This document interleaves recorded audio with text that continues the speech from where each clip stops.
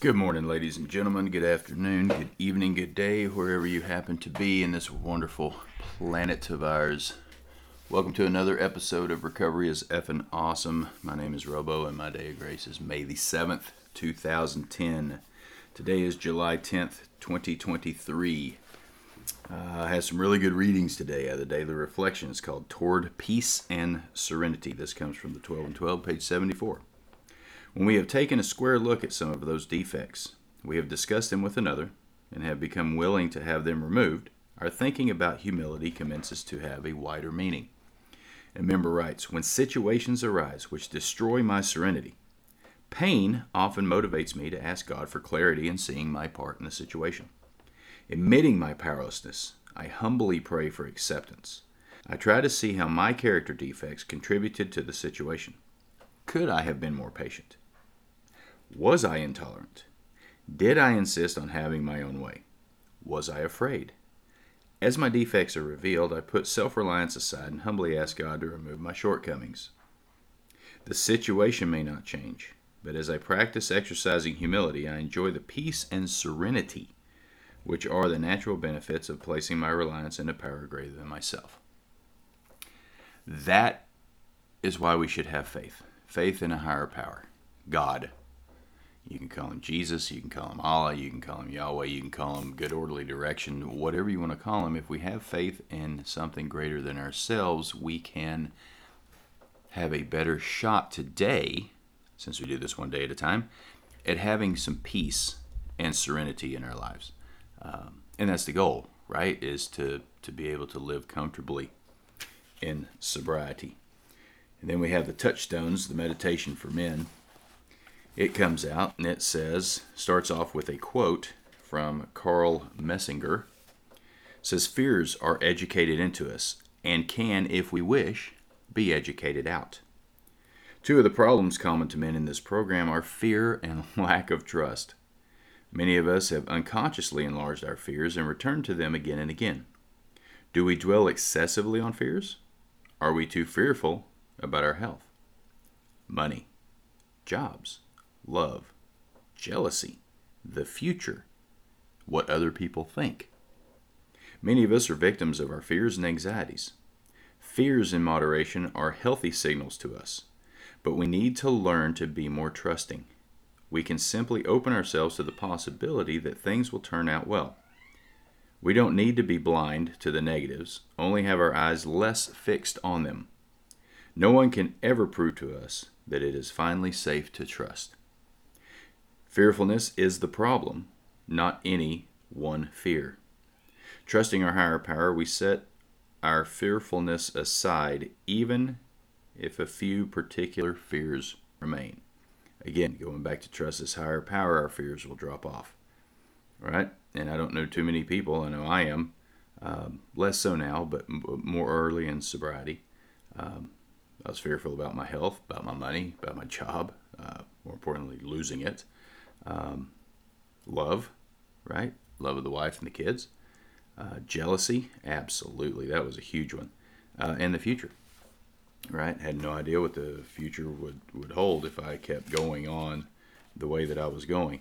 A lot less fear now that I have about certain things because I believe what the book says, right? Everything happens in God's world by mistake. I don't need to know the reason. I just have to accept it. Doesn't mean I have to like it, but I have to accept it. And today I have a lot of faith that everything is just going to flat work out just the way it's supposed to. Because my experience in this program is if I trust in a power greater than myself, and I do the legwork, and I do what I'm supposed to do, page 86 and 87, and I open myself up and trust another human being, which would be my sponsor and some other men in this program, and share with them what's really going on inside my head, what's really going on inside my heart. I have less fear of what people think of me. I have less fear of the future. I have less fear of anything because I am confident stuff's going to work out just the way it's supposed to. And it usually works out to my benefit. which is, an added bonus.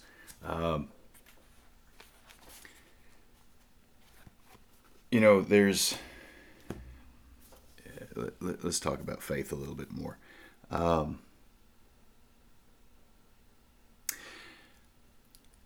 There are times that I feel pulled or pushed to go in a certain direction, to do certain things, to change the trajectory of my life. And I had that the last couple of days. I had lost a job, and I started doing this, started doing some other stuff, and went back into the workforce a couple weeks ago. So it's taking a lot of my time, and it's really good. It's a really nice job, like most of the people I work with, but it's very time consuming. But it's a job, right? I show up, they pay me, I do my best, and I come home. But the last couple days, I've been reading and watching a lot of stuff on this new movie called Sound of Freedom. And if you haven't heard about it, it's put out by Angel Studios. And the reason it's put out by Angel Studios, and maybe you haven't heard of them, they're a pretty small company, is because the Sound of Freedom was produced by Mel Gibson. And Hollywood didn't want this movie out. So Fox apparently had the original rights to it. This was made, I think, 5 or 8 years ago.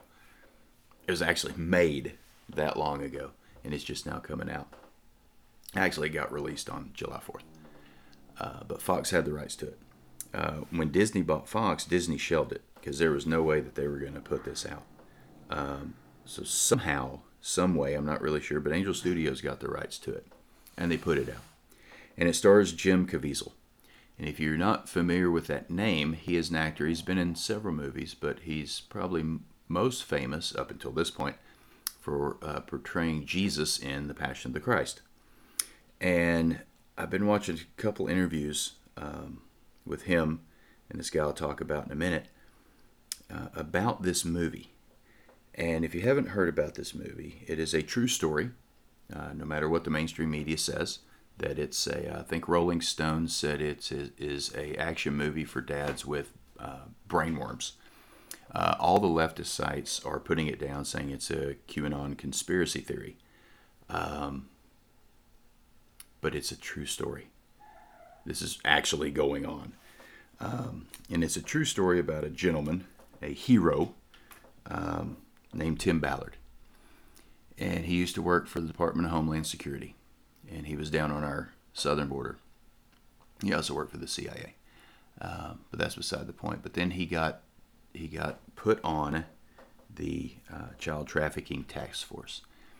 And so he did that for 10 years. He was, him and a couple other agents worked undercover, and they rescued thousands and thousands of children from the child sex trafficking ring, which is worldwide $150 billion with a B dollars a year market.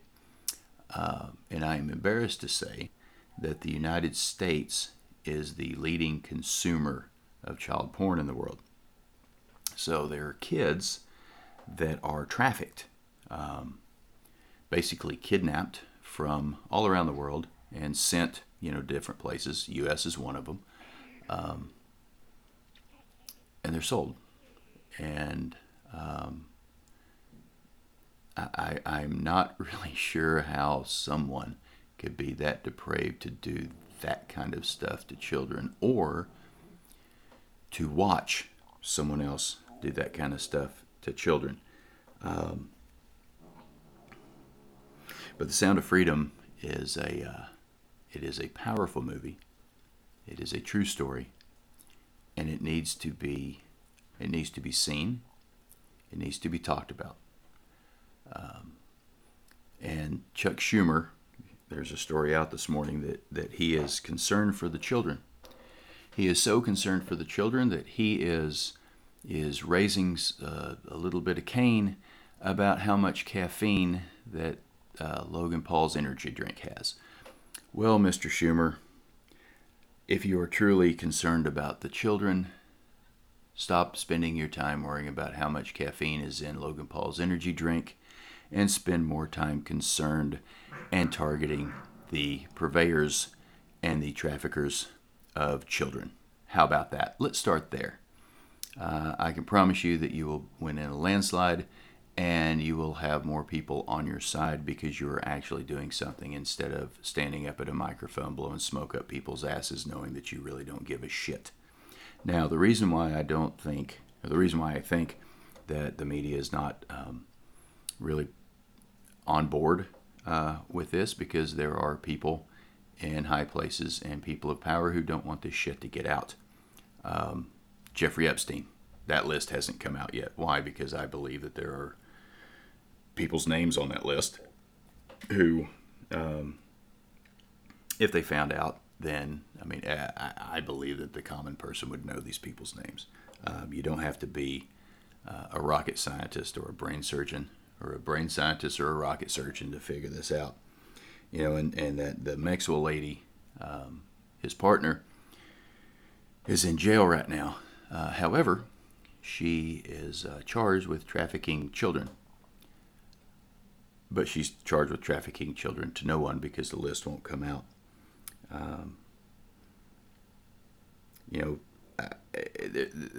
There's two other things once you start connecting the dots. And I'll get back to how this can affect my sobriety and my serenity in a second. But our government stopped DNA testing the unaccompanied minors coming across the border. 85,000 of them, up as of yesterday, 85,000 of them are unaccounted for, basically missing. So that's a huge red flag. Why would you stop DNA testing the kids coming across the border to match them with their families to where you can actually send them to the people they're supposed to be with instead of the people that they're not supposed to be with? And then there's another little dot that goes to the Oprah Winfrey's school in Africa. There's over 20,000 kids missing, just vanished. Draw conclusions what you will. So what this has to do with me staying sober, one day at a time. So back during 9/11, when I was not sober, I can go down rabbit holes, right?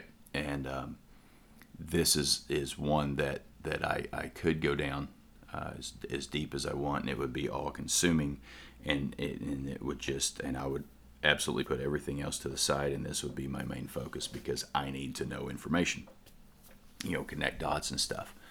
But again, it goes back to when I am being pulled or pushed in my heart to go in a certain direction.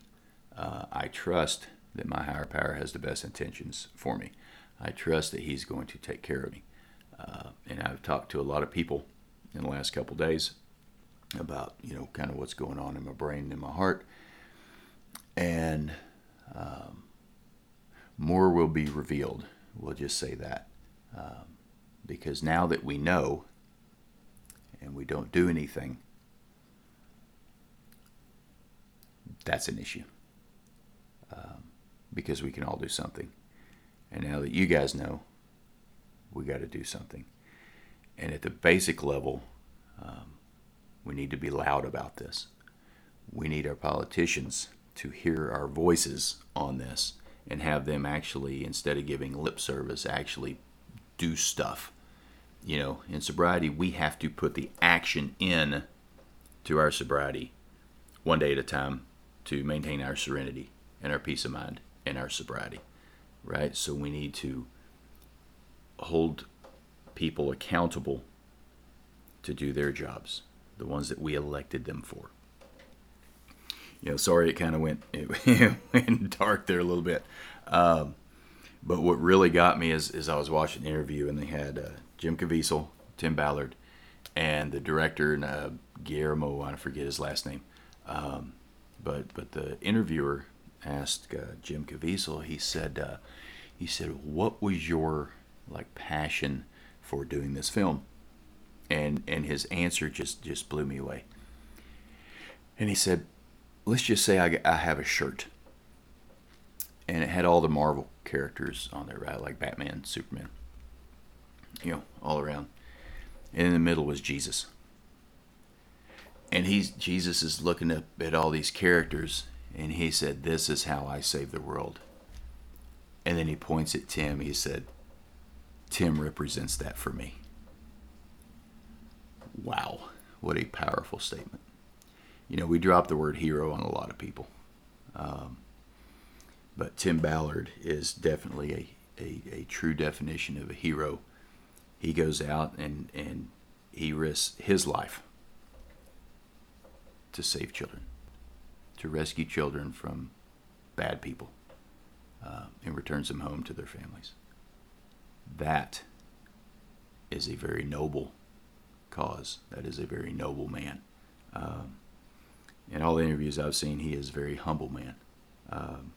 Going back to the humility part.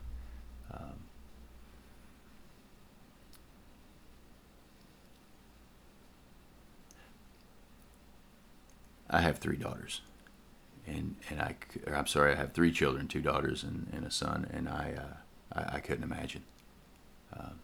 So I'm kind of looking at this as a parent point of view. It's like, man, I don't know. I just don't know what I would do. But luckily for us, more importantly, lucky for those children, Tim Ballard and a lot of other Tim Ballards are out there that we don't hear about.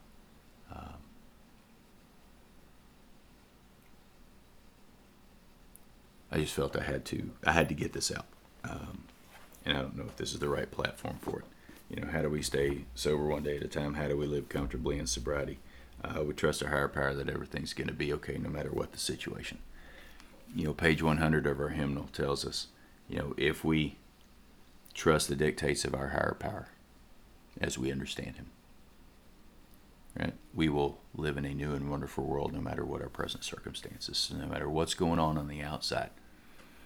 If we have the faith and we have the strength and belief in that faith, no matter what's going on, we're going to be okay. We will have the ability to not take one drink one day at a time. But more importantly, we will have the ability to have peace and serenity in our heart, in our soul. And we can share that with other people to help them get the same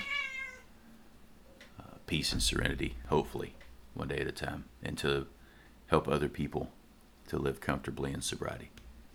And that's the goal. Right? Be better than we were yesterday. Be the best us we can be today. And help other people. And not put any mind-altering substances in our body. And not intentionally harm another human being. Appreciate you guys listening. More details to come. Hope you all have an awesome day. Stay sober. I love you guys. And remember, recovery is fucking awesome.